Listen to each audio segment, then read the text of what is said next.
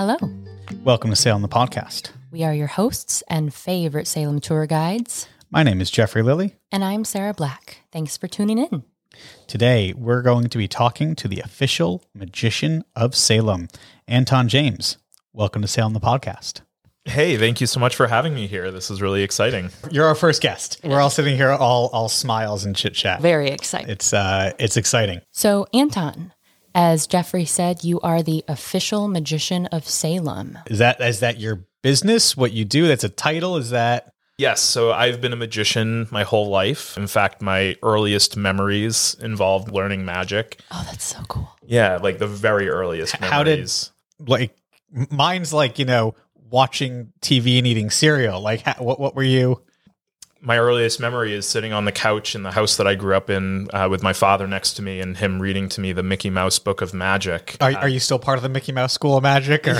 Yeah, always, but that was where, it kind of started, was him reading this book with me. And there was all sorts of fun illustrations, but you'd read about what a particular piece of magic was. And then you would maybe do an arts and crafts project and actually build something, make something. So we were making like magic wands out of construction paper and stuff like that at the house. But those are, my very earliest memories that I have. So it's always been a part of my life, basically. That's pretty cool. I don't think there's a lot of us who can what do you want to do when you grow up, And actually stick with it. Yeah. Follow through. Yeah. So that's congratulations, I guess.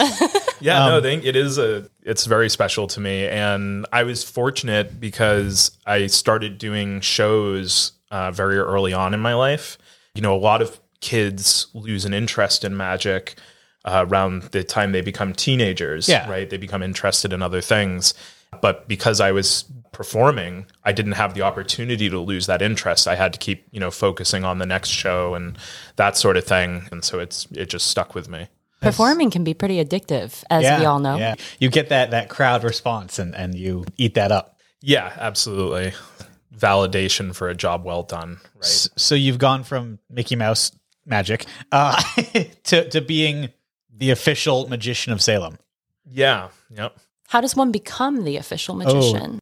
Is that a license that one would have to acquire? Because we have to get licensed. There's a test by the city and that sort of thing. Yeah. So basically, I've been doing shows in Salem, my whole life. I was on, local access TV a lot, from the age of 13 every year, sometimes multiple times a year. And then I would also, anytime somebody would ask me to hop in on a community event or something like that, I would be there for that. And then one day I got a phone call and it was a combination of people that had been talking about it. And they said, you're going to be the city's official magician. And I was like, that doesn't even sound real, to be honest. So I was kind of blown away because having been born in Salem, that's an extremely special thing. And I think the better part of a year went by and then I got it. And nothing. And and I was like, okay. Was that a scam? No, I was just it sounded too unusual and exciting to be real. And then I got another call and they said, we'd like to have you at the State House in Boston. For a ceremony? Sarah's eyes just went 5 times larger than they normally are. Yeah. I'm trying to imagine what this initiation would look like. Yeah. So it was really special. And, I wish I almost brought it with me, but it was a picture of my father and I that day. But what happened was, I was asked to be at the State House on a certain day. And that was pretty much all the information I was given. Ooh, day and time. Right. Surprise. And so did they send a car? They did not. No. I just appeared on the front steps. And, like magic. Yeah, exactly. And so, but my family was there. And then unexpectedly to me, some friends of mine from out of state actually flew in. Oh, that's awesome. And so we're all there together and we go into the State House and I introduce myself and I, explain who I am and why I'm here. And they're like, oh, we have no idea what you're talking about. Wait, what? I know. My stomach just dropped for you. It was okay, interesting. And, so we go and, they send us in the direction of a couple different people to talk to. And so, those people also had no idea why I was there. God. And so I suddenly meet the right person. And I begin to say, hi, I'm Anton. And they go, oh, Anton, we're so glad you're here. And I knew like right then that, okay. You're like, okay. It's going on. It's going to happen. Yeah, something's going to happen here. And I really honestly, up until this moment, was still skeptical about the whole thing. I was told that there was a document they were going to present me with this title on it. And my last name is Andreessen. And it's notoriously spelled incorrectly. People spell it as Anderson. Oh. Right.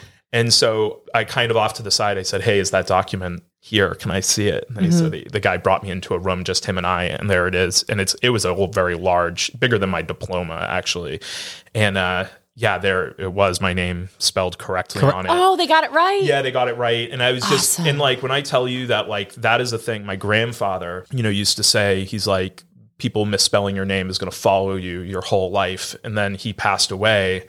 And we went to go get the pamphlets for the funeral. Was it spelled wrong? His name was spelled wrong. No. So not it follows you. Yeah, it follows you into the afterlife, into the next life as well. And so anyway, so when I saw that the name was there correctly, and I saw the official Magician of Salem, those words on it, it was like so surreal. And then they brought us into, I won't remember the exact name of it, but it's one of the rooms where they make these kinds of announcements and resolutions and stuff. Very big, impressive space. And there was a group randomly of like, it's like me, my family, my friends, and then like 200 students that came in. They were some, just like, touring the rotunda or something like that. And so they were there to like see what some official business looks like. And they got more than they bargained for. Yeah, basically they, read the resolution and, recognizing the contributions of doing magic in the city of Salem and making magical memories for the citizens. And they said, we're going to point you out and we want you to step forward. And so I did. And all these students who I've never seen before in my life are standing Start there clapping.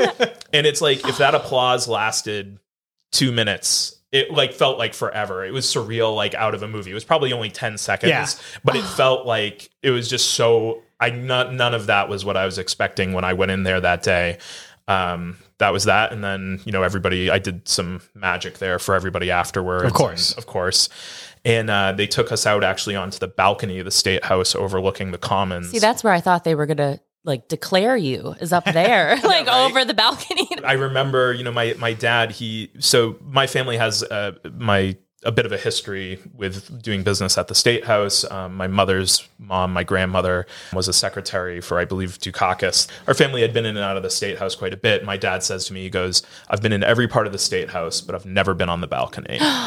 And so that was like a really special you got him for there. Me. Yeah. And like, my dad's such an accomplished guy. It was like really special and was really exciting for everybody. And then the follow-up is just that, about a month later, the following month, they recognized me at Salem City Council. So I was recognized by the state and the city. Did you get blessed by the stick? Do you know what I'm talking about? No, tell me about it. So it has a name, and I'm blanking on it right now, but there is like an official swearing in stick for the city councilors. Okay. It looks like this, like maybe chest high stick with like this troll head on it. It's a legit thing. It's just been like a tradition, but it looks like this weird, like a wizard, like hand card. Like, but no, that's fine. No, that's what they were hitting me with. No. You're like, I remember that's what now. that was. Yeah. But I will say one thing that was interesting from that experience with the council was I was like an item on a very long agenda. They were doing some very serious business there, and they were like maybe 2 hours behind schedule. I'm waiting there with my family and what have you. And so it comes my time to enter the chambers there. They recognize me, and I had the opportunity to say a few words. So I just, expressed my gratitude to the city council. And then I said, would you guys like to see some magic? And the city councilor, the head of city council at the time, goes, your fastest trick. Because and again, they're way behind. So right. You can't say no. No, of course. And so I went around to where she was in front of everybody and did one piece of magic. And everybody stood and started to clap. I quickly grabbed my nice new document and waved goodbye and left as fast as I could, trying to exit on a high note. I didn't want to take more of their time. But that was a really cool, that was a very like, you would call that a command performance, where like you're in front of some important people and you only have this one opportunity to make sure it goes well. So I was very happy hopefully you gave them a story. They can be like, there's this meeting, it was great, and we had to, that's the goal. Yeah, actually I did some magic with some money, and so there was lots of requests if I could like work on the budget. You just made money appear. Yeah. Okay. I was like, I that's above me. I think I've seen you do that. If I recall, there was a time. So would that make you the official first magician of Salem? They created this position for you. Yeah, not unlike what they did for Laurie Cabot, right? Where she's first the official witch of Salem. And so not only that, though, in my research, magic's an art form that goes back 5,000 years. And there doesn't appear to be, and if somebody listening knows any different, like please reach out and tell me, because I would love to know more about this. But I believe I'm the first official magician of a city ever anywhere recognized by the city and the state in that that's so cool. long history. So it's a very special thing to me. It's something that I feel weight of responsibility towards, actually, because I love the art form of magic so much, and I love Salem so much, and what Salem stands for. It is really significant to me that I honor that title and be a good steward of that title to the best of my ability. So that's pretty cool. I love that you describe magic as an art form. I don't think I've ever heard it described as such. I mean, when you say it, though, I'm like, oh yeah, it makes sense. It's a performance, obviously. I actually would make the argument that magic is the most delicate art form that I'm aware of. Because whereas like if you're looking at a painting, if you're listening to a singer and you could know that like, well, that singer didn't write those lyrics, you still can love the song. If you know like the types of paints that Van Gogh used to make a painting, it doesn't take away from how great that piece of art is or the feeling it brings out in you. But if you're watching a magician and the person next to you goes, he has a second one of those things in his hand, it ruins the entire illusion. So it's the only art form I know that you can shatter with a single sentence. I understand. I'm gonna kind of have to disagree. Sure. I think it sometimes depends. Don't look at me like you're disagreeing with the official magician of Salem about magic, because it may come down to the type of person. So the type of person who's going to tell you, "Oh, he's got another one of those hands," like you're just an asshole. Well, of course, there's going to be outliers. But if I go to a magic show and someone's like, "Yeah, he's got another one in his hand," I don't care. Like, so you bring up a good point. I still want to see it. Okay, it's like I know it's an illusion. It's mastery, the trickery, sleight of hand. We know. I may not know how it works, but like I know how that there is a game being played, and I want to see that. I know that you're doing things and I'm not noticing things, and you've got a skill, and I'm here to see that skill. And he's got another one. Great, fine. I want to see the trick anyway. Show me again. What else do you like? I don't care. You want to ruin it? Fine. I am still impressed. I am still intrigued. It is still magic, and I still want to see it. And I love that, because that to me is like the connoisseur's opinion. Like somebody who like really, really knows magic can appreciate the skill and effort. I will relate it back to, I'll defend my original position by saying this though, that a juggler practices and practices and practices and then comes out and shows the world the skill he's developed. Whereas a magician practices and practices and comes out and hides it. And the reason why is because the goal of a magician, what I consider to be a magician, right? Like what my view on magic is the goal is to create a sense of wonder and astonishment for the audience. When we're children, everything in the world is astonishing and wonderful. And we look at the world every day with a sense of wonder. And as we get older, that feeling becomes more and more rare, harder and harder to come by. And so I see my job as a magician is to give people the opportunity to experience that again. So at least through that lens, that's where the person in the audience shouting out, like, I don't know what he did, but he did it right then, can destroy that piece of it. So although, yes, I agree completely with what you're saying, there is an appreciation for the skill. The skill itself is an art form. But as far as the art of creating a magical experience for people, I feel like that is very, very delicate. That the difference between something that can like really hit and like make, there's been a few things I've done, and it's funny because it's hard to recreate it and make it consistent, but there are things where people in the audience might be brought to tears from something, and it's that sort of thing, the right combination of things hitting just right in that moment, that can bring somebody to a different place that's more than just entertainment. And that's the thing that's so delicate and so hard to do. If those elements are even a little bit off, something that's really beautiful could come off as silly. Yeah, it's just not going to translate. Yeah, the same way. So that's cool. So you've had people cry out of like wonder and astonishment? Yeah, because I do try to include as much of my myself in what I do, and so to try to create like a very human connection with the audience. And so sometimes that has come through in different settings where it's had like significant impact on people. And it's always a surprise to me when it happens, but it does happen, and it's different than the the usual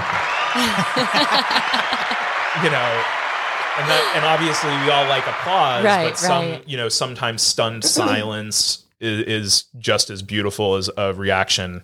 And I really told that story up until that point just as an excuse to hit the applause. That was it. On the soundboard. I was waiting. You're like, I'm going to craft this whole narrative just thanks to get to the sound button. I appreciated it. Yeah. It was well thought out. So you said that you're local you were born in Salem. Yep. And your dad was State House family.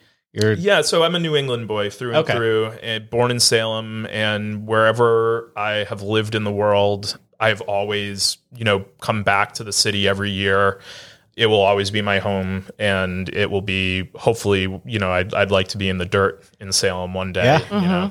So that's your foundation, regardless of anything else. And that's great. Like the official which city is sort of literally in your blood. You're like, that's absolutely. Yep. Absolutely. So, and I just see myself being here the rest of my life. And then beyond me, your name will follow you. Yeah. Right. Spelled rightly or wrongly, it will be there. So what's your favorite thing about Salem? So there's lots of awesome things about Salem that are very obvious, whether it's like the art community, I love the food. I love the atmosphere. I love the people. But I think, the thing that I love about it is the same reason why millions of people come here every year, which is that Salem has the essence of magic all around it. Like people come. The essence of magic. People, are you going to look that up on GoDaddy right now? No.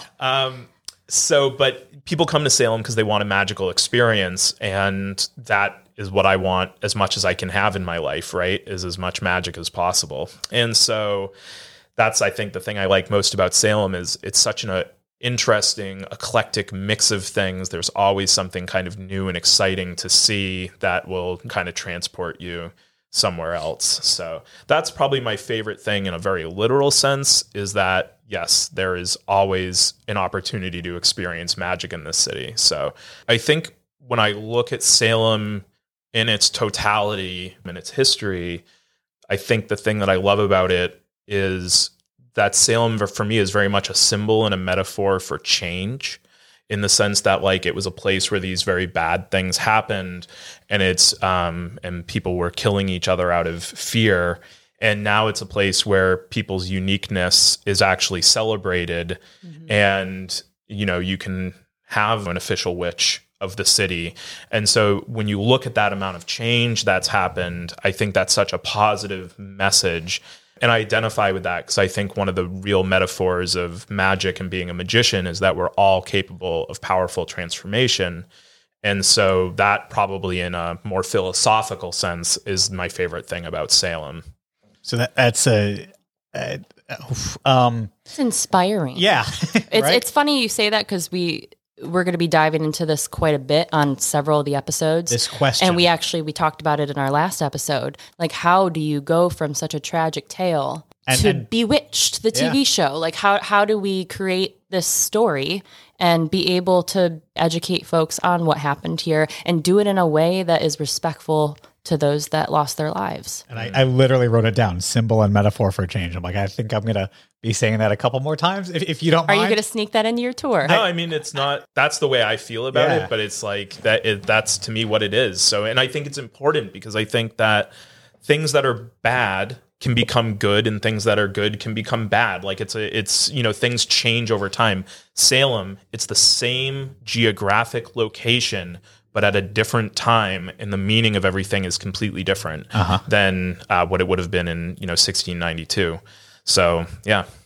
So speaking of witches, even though there weren't any back then, do you have a favorite witch or wizard? Are you referring to real or fictional? Ooh, okay. Well, we actually had that argument earlier. We couldn't decide. Like, as we're putting the questions together, it's like, I thought we should specify, and Sarah was like, no, just ask. I want to hear. You can choose anything. Yeah. Anyone. Okay. Well, I'll start with my favorite fictional, and then I'll tell you my real one. So I would say probably my favorite fictional wizard or witch character would be Merlin. I always found Merlin to be very intriguing. I shouldn't. You say that, I'm like, I'm not surprised. Obviously. Yeah. Well, I mean, he's like the OG, right? Yeah. Right. Yeah. Classic. And I appreciated his role as a guide and as sort of a guru for Arthur in the Arthurian legends. And so, yeah, I would have to go with Merlin for sure. And I was a big fan of Sword in the Stone. Yeah, that's a good one. Once and Future King. Yeah. So, but yeah, just Merlin and his role. And have you ever heard of the idea of the first follower? Have you ever heard this idea? First follower? I have not. So somebody could have a crazy idea, like I'm gonna go, do this thing, whatever that might be. I'm gonna start a podcast. Yeah. Okay. And then the first follower is actually the person who gives that person some power. It's the person who says, I see what you're saying. I believe in it. Allow me to support that and be a part of it with you. And so that would be what Merlin was to Arthur. So as iconic and powerful as Arthur was, a large part of that came from Merlin's support and guidance in those stories. So yeah, Merlin would be my easy pick. Yeah, I like it. That's all the inspiration. You said fictional and non-fictional? Yeah. Okay. Yeah. So if I had to pick my favorite real wizard, it's a very sappy answer, but I have to give it, is my dad. So he is a magician in the truest sense of the word. So what I mean by that is, we're all familiar with the words abracadabra, which is what I speak, I create. It's loosely, there's some different variations of the translation, but it might be as I speak, so it is. People have different views on it, but basically the sentiment of that phrase is that, your words shape the world around you. And so my father, from a very young age, was able to empower me to understand that if I could very, very specifically tell myself what it was that I wanted and how I would accomplish those things, that I could do them. And so that was probably, if I could give any lesson to anybody, it would be that you are capable of shaping and changing your future. You just have to get very specific about what you want that to be and how you want to get there.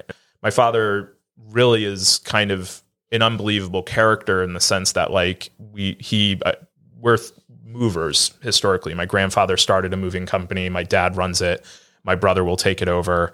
But when my father received the business from his dad, it was just I believe 2 trucks at the time. And my father had a very serious vision for where he wanted to see it go, what he wanted to see it do. And he did that. And he's done that time and time again in his life, whether it's with very small things like how he wants the holiday party to go and how he wants people to feel and what he wants that experience to be when they, come to that party. And then he figures out how to do it. And so having seen that again and again and again in my life, it really cemented that into me to the point where when I was, traveling or living in other places, I would meet people. And there was one person I met who actually is one of the most successful people I know now, but he was an employee at a company, and we had talked about, why don't you start your own business? And in his mind, that wasn't even a possible thing. He was like, well, don't you have to be born into that? Or he just didn't understand how you could do it. And then, we had a great, very supportive network of friends, and he had some insights, and he's done amazing things, but it really did blow me away. The I don't know what else to refer to it as. Other like than the mental walls we put up. Limiting beliefs. I hate to even call it a limiting belief, but he had just not seen it. He didn't have somebody in his life who demonstrated. Exactly. That demonstrated like, if you really believe in this, you can do it. And so I truly believe that if my father didn't instill that in me, it would have been very difficult for me to be a magician today, because I would have not felt it was possible to make a living pursuing my passion. And I probably would have a marketing job somewhere. So on my list of questions here, I also have a later down the line was going to be who inspires you, who do you look up to, and like what advice do you have? Yeah, I think we just got and that. I just went through and I'm like, we're done with that one. We're done with that one.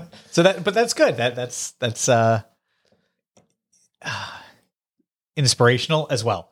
So credit to that lesson, as you can also pass thank you, Dad. on. Pass our thanks along to your father, because he may have inspired a couple other people too. Yeah. Anybody who has ever met him knows he's like a very one-of-a-kind sort of guy, very hardworking and very driven, but also has this kind of surprising creative side that not a lot of people see, but it comes through in things like, when... Like the holiday party? Yeah, like with his thoughtfulness towards others, and he doesn't make a big deal about that ever, so I think a lot of people know him and don't know there's that layer to what he does. But, a lot of what he does in the moving world is about anticipating people's needs, knowing what they're going to need before they even know they need it. The job of a magician is very much the same thing. It's like, I know I have an event. I know a couple details about the event, and there are things that I have to think about that the person hiring me doesn't even know is going to be like a thing. Like, where are the people going to be seated at the event? What did they do right before, right after? What's the feeling or the tone that he wants everybody left off with at the end of what it is that I do? So I have to anticipate all of those things and be ready. And I've been in situations where people will book me to do a certain type of performance, and I can tell before I even get there that is not going to be what's going to be the best thing. That's not what you want. Yeah, exactly. So, oftentimes I'll talk to them about it, or I'll just come prepared and I'll be ready to, make an adjustment last minute if that's what needs to happen. But yeah, again, that sort of anticipating people's needs is a big part of what I do, and a big part of what my dad passed on to me. So I'm sure that looks a lot different now post-COVID, or in the midst of COVID. As tour guides, as soon as lockdown went into place, of course, we were not giving tours. Yeah, then smaller groups. Yep. Eventually it opened up, and we went from having 50 people to 10 people. And that was a huge, huge difference. And of course we were masked as well. So we're outside and you're talking. And one of the things, and this will probably bother me for the rest of my life, is the amount of people like, well, I'm wearing this mask, and they always pull it down to talk and I can't do this. I can't do this. Like, I have to do this for 2 hours, 3 times a day. Yeah. I am having to project to a group of people in a public space while like, get off your, but as a magician, I'm sure you've run into your own snags. A lot of like card tricks, magic. How does that? So that was, really intense, because you're right. Like, whether I'm doing stuff for like small intimate groups or I'm in front of a room full of people, all that stuff had to grind to a halt. I actually had like a year's worth of bookings fall off the calendar in like 2 weeks at the very beginning of it. And it was like painful. It was hard to understand what was going on. And so about a month went by, and it was clear to me that we didn't know what was happening, and that we didn't know where the finish line would be to this. And I still think we're not really sure today. Oh no, we're still in the thick of it. Yeah. So when I saw after that first month kind of the way things were going, I started thinking about what I still could do.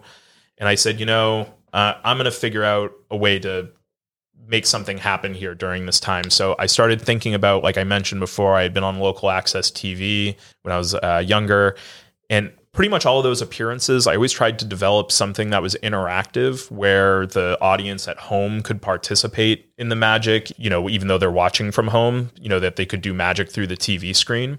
And that idea always really appealed to me. So what I kind of did was I went back to my notes and my thoughts about those older shows, and I put together like a best of list of all of these things that I could do where I would interact with people through a screen.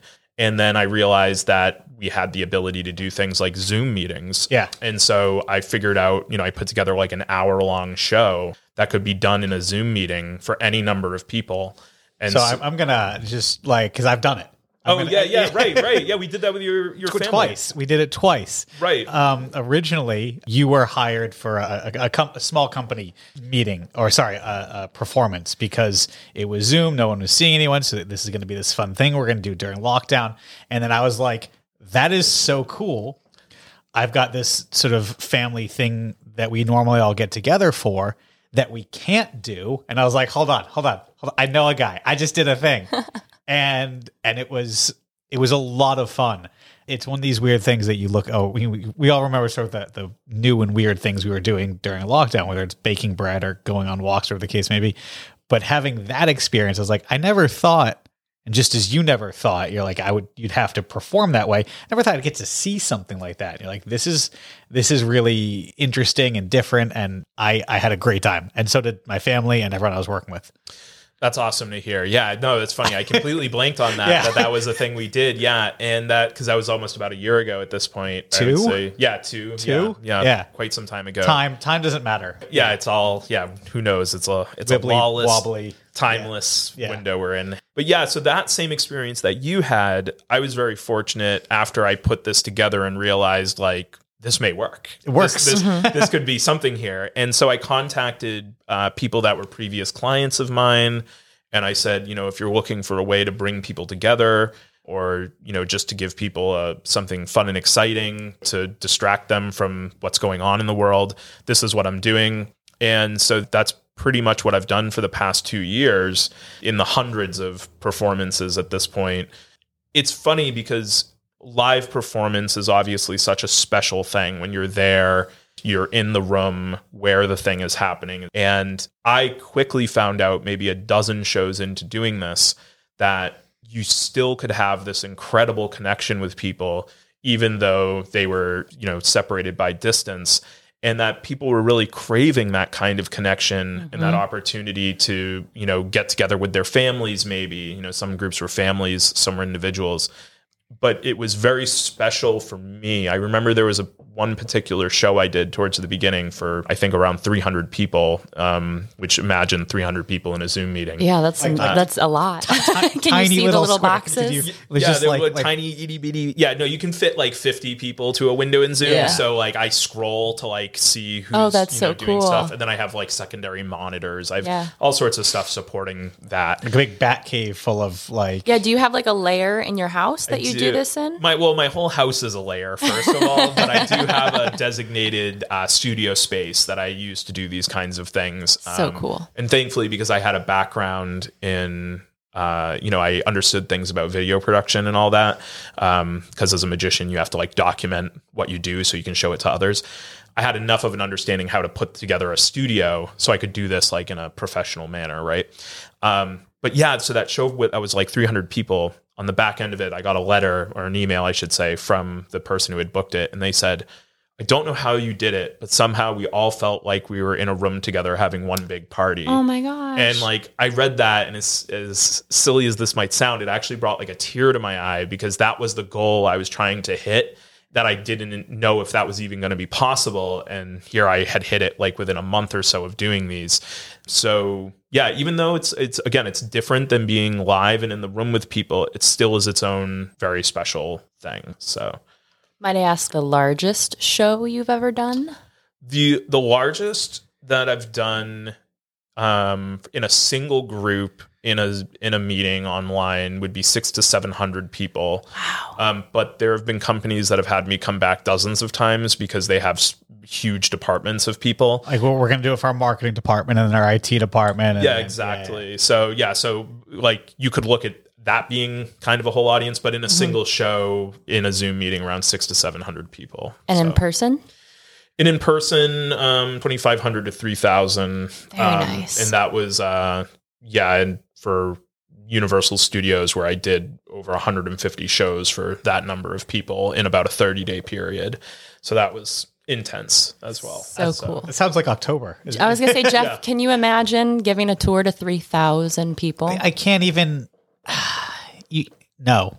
I mean, I guess this was standing on a lecture stage would be like, but it would be the comparable. Yeah. Well, you got millions of people listening to this podcast right now. Shut up.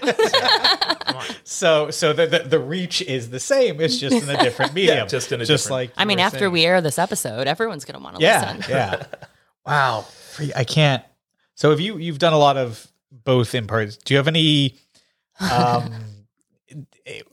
best? So in Salem, you'd be interacting with tourists. It'd be like, what's your best tourist story? Sure. Or horror story is more like it. So best or worst interaction you've had. And if it's in Salem, all the better. If it's somewhere else, what do you got? Yeah. So, I would say probably one of the ones that like I share with people on occasion. I've actually never talked about this publicly, and I won't go in depth about it. We can change names. It's fine. I won't go in depth about it, but I will say it because I think it's a uniquely Salem thing, so I think it's appropriate for this podcast. I'm excited. Is that people have, ever since I was young doing magic in this city, come up to me and said things like, if you did this back then, they would have killed you for it. Like, I'm 13 years old. Oh my God. They were saying it to you when you were a wee lad. Little, oh my gosh. So, you don't say that to children. That's how they lose their dreams. Yeah. And then people would come up to me and they'd say, what you do isn't real magic. I get that one a lot too. But that being said, I certainly have people, I did a show this weekend where somebody came up to me and they said, because I'm doing various things where I'm reading people's minds and creating that kind of an illusion. And this lady comes up to me and says, there's somebody I'd like to contact, are you a spirit medium as well? Which I am not. So, I have that conversation that what I do is for entertainment purposes. And while I do draw on all sorts of different disciplines to create these illusions, that I'm not the person you want to go to for that particular thing. So that's an example of when that conversation goes well. That conversation has also, I shouldn't even call it a conversation, but I did receive an email from somebody basically, saying that I was, doing the devil's work. Of course. And that, I should be executed the way the witches were executed and what have you. So, so some people, depending, and there's lots of people in the world, and I have to assume by the way this letter was written that this person was not particularly balanced, but because I'm in front of people in a public way in the city of Salem doing these kinds of things, I am open to that sort of thing happening. Do you think they saw you or just... I would say they saw me at somewhere where I was doing something public. And then wrote that in a response. They didn't... Because you can also get people who just unprovoked. Yeah, just will come out of the way. And you do see that happen on... If I was like a YouTuber and posting lots of YouTube videos, you'd get all sorts of crazy comments and stuff like that. And I've read them on other magicians' pages and stuff. And it is kind of unbelievable, some of the things people say and think when we, it's that funny thing where it's like we go out of our way to make sure people know this is for entertainment purposes. And that's exactly what the devil would want you to think. Like, it's like you can't beat, like, when somebody's fixated that they have a particular opinion about what you do, it's very hard to sway them from that. No matter what you say. No matter what you say. And so, have you ever doubled down on it? Be like, Yeah, the guy who wrote me that email, I wrote back and I said, please direct all questions to my management at the Satanic Temple. Yes. No, I'm joking. I didn't actually do that. I was going to say we should check and see if they got some correspondence. Right? Yeah, and I'm sure those guys get like, so much hate mail probably. Yeah, of course. But I did have a split second of thinking that would be a funny way to respond to this person. And then I was like, I don't have any clue who this person knows me. I don't know them. So I'm not going to play with fire there on that one. Having a very public job, you don't know who you're dealing with. Exactly. So like, you don't want to push anyone any further over the edge. They could end up at... It's a fine line. Yeah, it is. And I'm sure, as tour guides, you're meeting up with total strangers and dealing with all sorts of nonsense along the way. It's one of those things where there's more great people than there are the outliers. Oh, absolutely. The negative people. But you do this for any amount of time. When you're dealing with the public, you're going to deal with everything. There's always that 10%. Yep. Yeah, exactly. So I would say that's probably those kind of stories in a nutshell kind of make up the majority of some of the good, the bad, and the ugly that I've had to deal with. So as a Salem long-lived resident or, family local, would you recommend anywhere to, what's your favorite place to go? You're going out for a night out in Salem. Where do you go? I'm going wherever you go. Okay. Good answer. Okay. Yeah, I'm the same way with sports teams because I don't follow a lot of sports. So it's like, who are you rooting for? Whoever you're rooting for, buddy. But yeah, if I had to pick a couple places that I think are fun spots to be, I have been to the Gulu Gulu Cafe like for years and years. I've done many hours of work at my computer there. Yep. Very comfortable spot.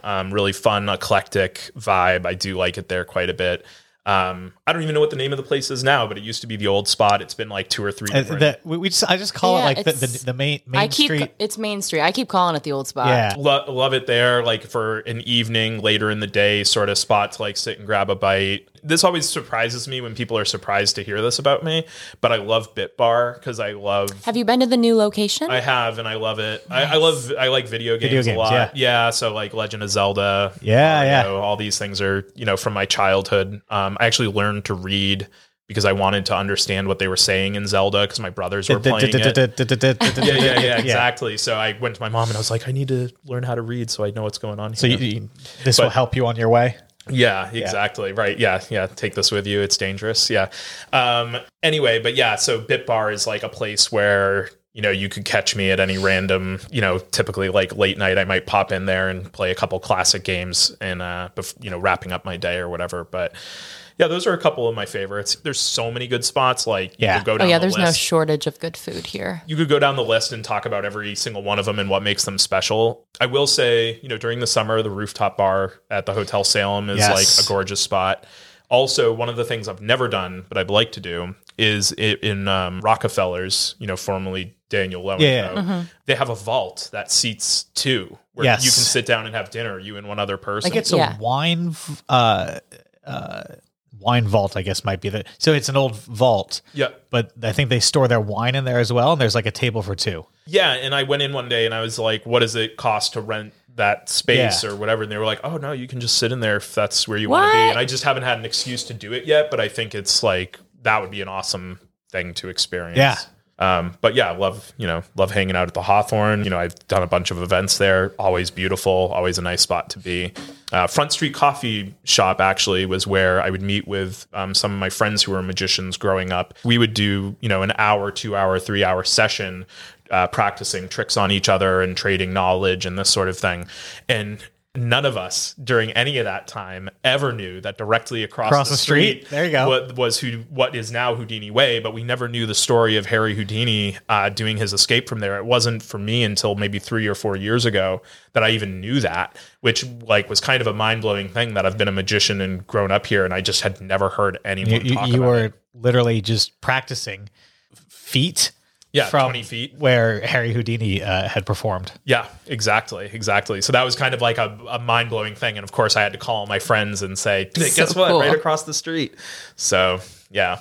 And of course, you mentioned that company party earlier, Emporium 32. Yep. Not a restaurant, but you absolutely, if you're passing through Salem, have to go check it out because it is like a fully immersive experience with not only is the merchandise great, but like everything about the place is, top shelf. It is like a Disney quality experience going into that shop, and I really love that, and I want more places in Salem to be like that, to have that. Because again, people are coming to the city looking for a magical experience, and that store does such a good job of just transporting you into a different world. So that's like on the list, of course. So you said a lot of people are coming to this city, right? This is like a big travel destination. We have people come from all over the world. It's on their bucket list. But for those of us who get to live here every day, where is your escape? Sure, yeah. So I've been fortunate because I, got to tour around most of America. And so I've been to most of the states. I wouldn't say all of them, in and out of comedy clubs and different venues and what have you. But I would say one of my all-time favorite places is Key West. Oh, look at that. You were there recently. Were Jeffrey's you? dad lives there. My dad, he lived there. He's recently moved off the island. Gotcha. I was there, I guess, a few years ago to help him pack up his stuff. But he moved down there. God, I'm old now. Maybe 30 years or so now. So he lived there for probably about 25 years. Wow. And I would go down there every summer growing up. And like, I remember like me and my little brother just like literally wandering the streets, just barefoot, just like chasing chickens and just causing havoc across the island. And then of course, once we were old enough to drink, that pretty much was exactly things escalated exponentially from there. We were still wandering around the island barefoot, causing havoc. I have incredibly fond memories of Key West. Yeah, I would stay at like the Cuban Club right there on the main street. And I love Key West because of the mix of people and the fact that like there's a sense of like lawlessness in the air, but not in a way that feels like you're in danger. It's just more like you're going to do what you want to do. I'll do what I want to do. Yeah. And it's like paradise. It's just like a totally beautiful spot. Cheeseburger in paradise, I believe. Yeah. And you could have like a multimillionaire, sitting right next to a homeless guy, both eating at the same place and having a great time, and everybody's getting along. And it's just really feel good vibes and really beautiful. Quick aside about the place, though, because this is still a mystery to me this day. There was a restaurant I go into one night. They have what they call a 3-sheet poster, which is like an old vaudeville era golden age of magic term for a poster that's very big. It's like the size of a door, and it's made out of 3 individual sheets that get, plastered on the wall next to each other to create one big poster. So it's called a 3-sheet. And right in this restaurant, right by the door, they have a giant 3-sheet of Alexander, the man who knows, who is like the most infamous mind reader of all times. And for the, if you don't know who the guy is, he was not only a mind reader on stage, but he was like a murderer and con man off stage. He was kind of a brutal character. Ooh, I love murder. And so this 3 sheets on the wall, and I could tell by looking at it that it had to be real or it was an extremely good replica. So I asked everybody who worked in that restaurant, what is with this 3 sheet? Why is it here? And they said, no, the owner owns it. And that's it. That's all we know about it. And so then the next day, I'm back out in front of where that restaurant is. And there's a beautiful yacht in front of the restaurant. And the name of the yacht is... No, it's Prediction. Which is a mentalist makes a prediction, right? So when I saw this, I was like, weird. Like, I never was able to connect the dots, but I was like, I bet the guy who owns that boat, owns that restaurant, owns the 3-sheet in the restaurant. And is like a magic fanatic, possibly? Yeah, like either somebody who has a great obsession or once was an amateur magician or something like that, but or is a very successful mentalist and has been to Vegas several times and has cleaned up. I don't know exactly. Again, that's why you couldn't figure out who he is. He's sort of, under the radar. Yeah, above suspicion. So that's one of my Key West mysteries. And occasionally I'll talk to people and I'll be like, "Hey, do you know anything about that poster in that restaurant?" Do you remember the restaurant? I would be able to figure it out, but I don't know it off the top of my head. Because now I'm going to ask about it. Now I'm curious. I'll get the detail and let you know. But it's at the very least, it was an incredible coincidence. Yeah. But at the most, there's an interesting story to unravel there somewhere. So little bit of magic. Yeah, exactly. Key West is a magical place. Yeah. It is really a awesome spot. And the Conch Republic, as you know. That's a whole nother. Yeah. You could do a whole hour on the Conch Republic. One of my most favorite stories ever. We don't have time, but just Google. Yeah, Google the Conch Republic. It's a really crazy. They still celebrate it. Yeah, Conch Republic days. Yep, to this day. And so I've been fortunate to be there when they've celebrated it. It's very cool. Just throw rotten food at the Coast Guard.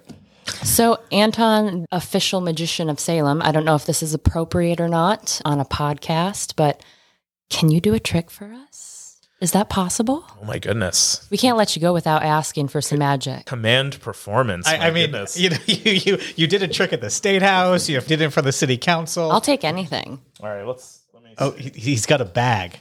It's like, of course, I have like your briefcase, Jeffrey. It's like a doctor's bag. It's actually quite nice. He's got probably cool stuff in there, though. Oh, or it's empty. Like yours. Oh, I did bring. Not magic, but I brought fortune cookies. Ooh. You never know. I figured, ironic. Maybe we would get to a standstill in the podcast. Fortune cookies. I want a fortune cookie. Yeah. Oh, thanks. I am that person that eats the fortune before I even touch my Chinese. You mean eats the cookie? Yeah, I mean eat the cookie, not the fortune itself. I eat the fortune too. Just kidding. That's how you make it real. For those who You didn't have know, to eat it. You actually have to eat For it it to come true. Yeah. Oh, so if you don't like it, you don't eat it? And it doesn't come true? Yeah. There we go. Great. I always heard that you're not supposed to pick your own. So let's see. Who wants to go first? I will. Here, I'm going to... Well, Sarah hasn't even eaten it. Right? For the fact. I've always been told you can't pick your own, and you have to eat the cookie first. Oh. But that's, again, who knows? Oh, Which gosh. is why I'm eating the cookie. But Sarah didn't. I did. So I'm not going to. I'm not going to eat the I've cookie never on heard the that. podcast. I've never heard that superstition, Jeff, so I'm going to... No one wants to hear anyone chewing. So Yeah, be careful. Okay, good. I'm gonna eat, I just heard you have to eat the cookie, and so I'll just eat it later. Yeah, we It's don't. going to be just as good. My fortune says there is nothing final about a mistake except it's being taken as final. Oh, that's quite good. I thought it fits pretty well in what we're talking about. Yeah. I like that one. Can I pass? No. You have Can to. you just show You it have to to me? share. Okay, Okay, here we go. Compose myself. For true love, question mark. Send... No. Hold on. It gets better. Send real roses preserved in 24 karat gold. Wow, that is a very specific direction, fortune cookie. Are you going to eat it? No, I don't want that to come true. That's a lot of gold. So what could that mean? That like you want to send something that's of a sentimental nature, but do it in the most meaningful way possible? Is that what that could mean? I don't know what that. We'll just throw that one on the table. I don't think mine's much better. You gave me that one, Sarah. I'm blaming you. I want the gold roses. This is not much better, but there's a lesson in this one. It says cooking is easy. Doing dishes is the hard part. I think everyone can agree with that. I mean, I actually think doing the dishes is easier. Yeah. Because I You think so? Yeah, I mean, like, cooking is like, that's its own discipline. Takes like some skill.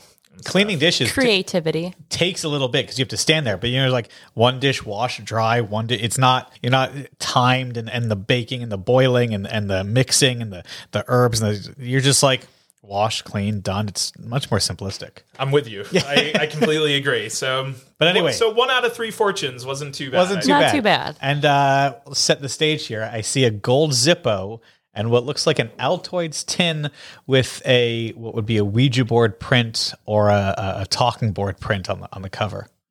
Can you just follow me everywhere and narrate things that I do? I mean, I'll charge you for it, but So you can tell everybody what my lighter says.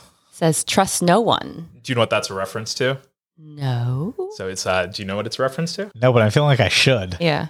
You might immediately know it when I say it, but the X-Files. Oh, Ooh. yeah. So my older brother is a big X-Files fan, and so Throwback. the Very smoking nice. man who is always lurking in the background. He always had the trust no one thing here.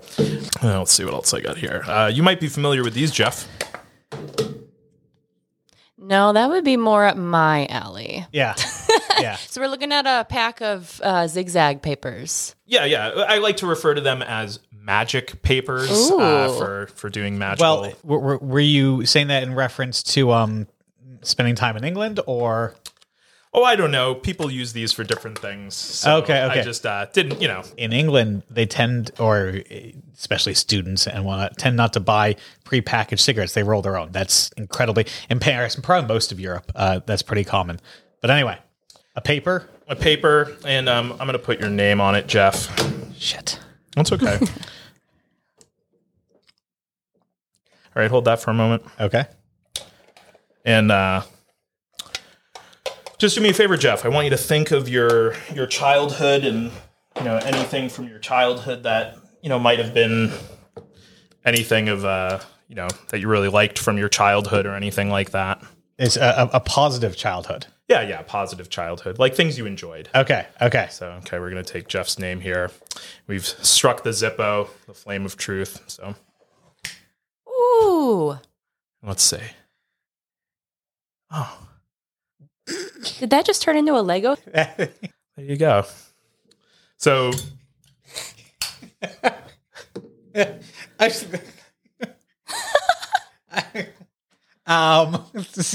Tell everyone what you're looking at. I'm looking at a small treasure chest, a Lego treasure chest with a gold cup, a sword, a piece of gold, and a letter that says, of course, To my name, Jeff, you are the magic, from Anton. Oh, that's cute. It's clever, sir. Can you see, is he crying? I think there's a small twinkling in the corner of his eye. Yeah. I think he's fighting it, but it's there. I can see it. Well, for those of you listening who are unaware, I'm a big fan of Lego. I used to have Lego a lot as a kid. I still have a lot of Lego as an adult. It inspires imagination and creativity, just from like the smallest sets to some of the massive, larger ones. It's building and play and fun. And he was like, think of something from your childhood. And I was like, oh, I like Lego. Wait, is that really what you were thinking of? Yeah, I was thinking of Lego. You're kidding. No, I'm a little annoyed. I am both impressed and annoyed. I was thinking of Lego. So there you go. Stunned silence. Wow. So, okay, that is appropriate. Totally appropriate. Thank you. And so is.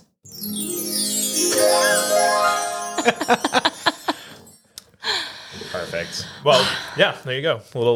Little childhood moment. There we go. That Thank was you. inspiring. Of course, yeah. So anyway, Jeff is in recovery mode from magic. I think he's going to be right now. thinking Sarah, about this you for got a this. I'm just gonna long sit back time for a to minute. come. You can, yeah. You going to be okay? Yeah.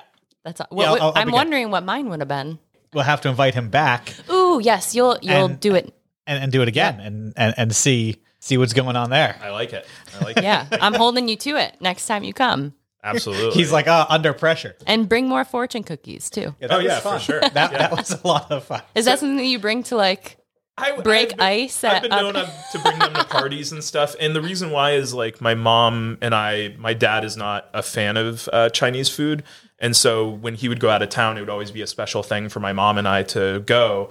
And the fortune cookie part at the end, was part of that ritual and was always so much fun. And so I just, I have a supply of them. And so I will bring them places just because, they're fun. And who doesn't like a fortune cookie? Right. I also Unless it tells you something bad. Yeah, unless they tells you to go buy a dozen red roses, which is going to Dip cost them a in fortune gold. anyway, and dip them in gold. I like it because, fortune telling is such a major part of what Salem's Yes, all about. yes. And I think like fortune cookies are the kind of the most accessible form of fortune telling. You end up sometimes with great nuggets of wisdom from those little paper scrolls in there. Yeah, like who can't say as you're breaking that cookie, you hope that there's a good fortune. You hope that it's going to come true. It's part of the magic. Exactly. Do you mind if I leave your listeners with a thought? Yeah. First and foremost, do you have anything you want to plug? Anything you want to promote, say? New projects? In our show notes, I'll have a link to Sure. wherever. So if you're listening and you are on the gram and you just want to connect with me, you can go to @officialmagicianofsalem. It's where I post things of a magical nature and as they relate to Salem and my work as the city's magician. Also, if you are somebody listening and you would like to have some entertainment for an event you're doing, whether it be virtual or in person, you can certainly reach out to me through my website. That's antonpresents.com. That's where you can learn about, my offerings in that area. Either way, those are two great ways to connect with me. And I always like meeting new people and having fun. That's just about all we got today. Thank you so much for joining us. Of course. It was a pleasure to be here with both of you. And I'm wonderful having you. Thank you. And I'm so excited to see what unfolds with your adventure in this podcast and being privy to some of your secretive plans. I'm very excited to see where they go. And I know you've got some big things coming. So it's a great honor for me to be here as your first interview. So I was going to say, thanks for being our guinea pig. You were an awesome guest. Well, I do believe one of the ways that you experience magic in life is to put yourself in positions where things can surprise you, because surprise is deeply connected to magic. So kind of being the first is fun and magical for me. You've set the bar. Oh, Yeah. yeah. Real low. I'm going to be expecting fortune cookies from all of our guests. Yeah. Yeah, so if you're a guest on the podcast, bring treats. Yes, please. Yes. But for everybody listening to the podcast, obviously everyone appreciates your time and attention in listening, and we hope you have as much fun listening as we do doing the podcast. I want to just reiterate this one thing, which is that like I said before, our thoughts, shape our actions, which shape the world that we live in. And each and every one of you listening right now have the ability to change your life, the lives of those around you, and the world. And in a very real way, you are the magic. So that's the thing I want you to remember. Thank you so much for having me here. Well, on that note, thank you for listening to Salem the Podcast. On our next episode, we got a little more magic for you. I'm going to be talking about the TV show Bewitched. Dun-na, dun-na, dun-na, dun-na, dun-na. Be sure to subscribe, leave a review, and tell a few friends while you're at it. Check out our socials. That is at Salem the Podcast. That's Instagram, TikTok, and Facebook. Any questions, feel free to shoot us an email, hello@salemthepodcast. And of course, if you're visiting Salem and want to take a tour with either myself or Sarah, the links to both those companies are in the show notes. Thanks for listening. See you later.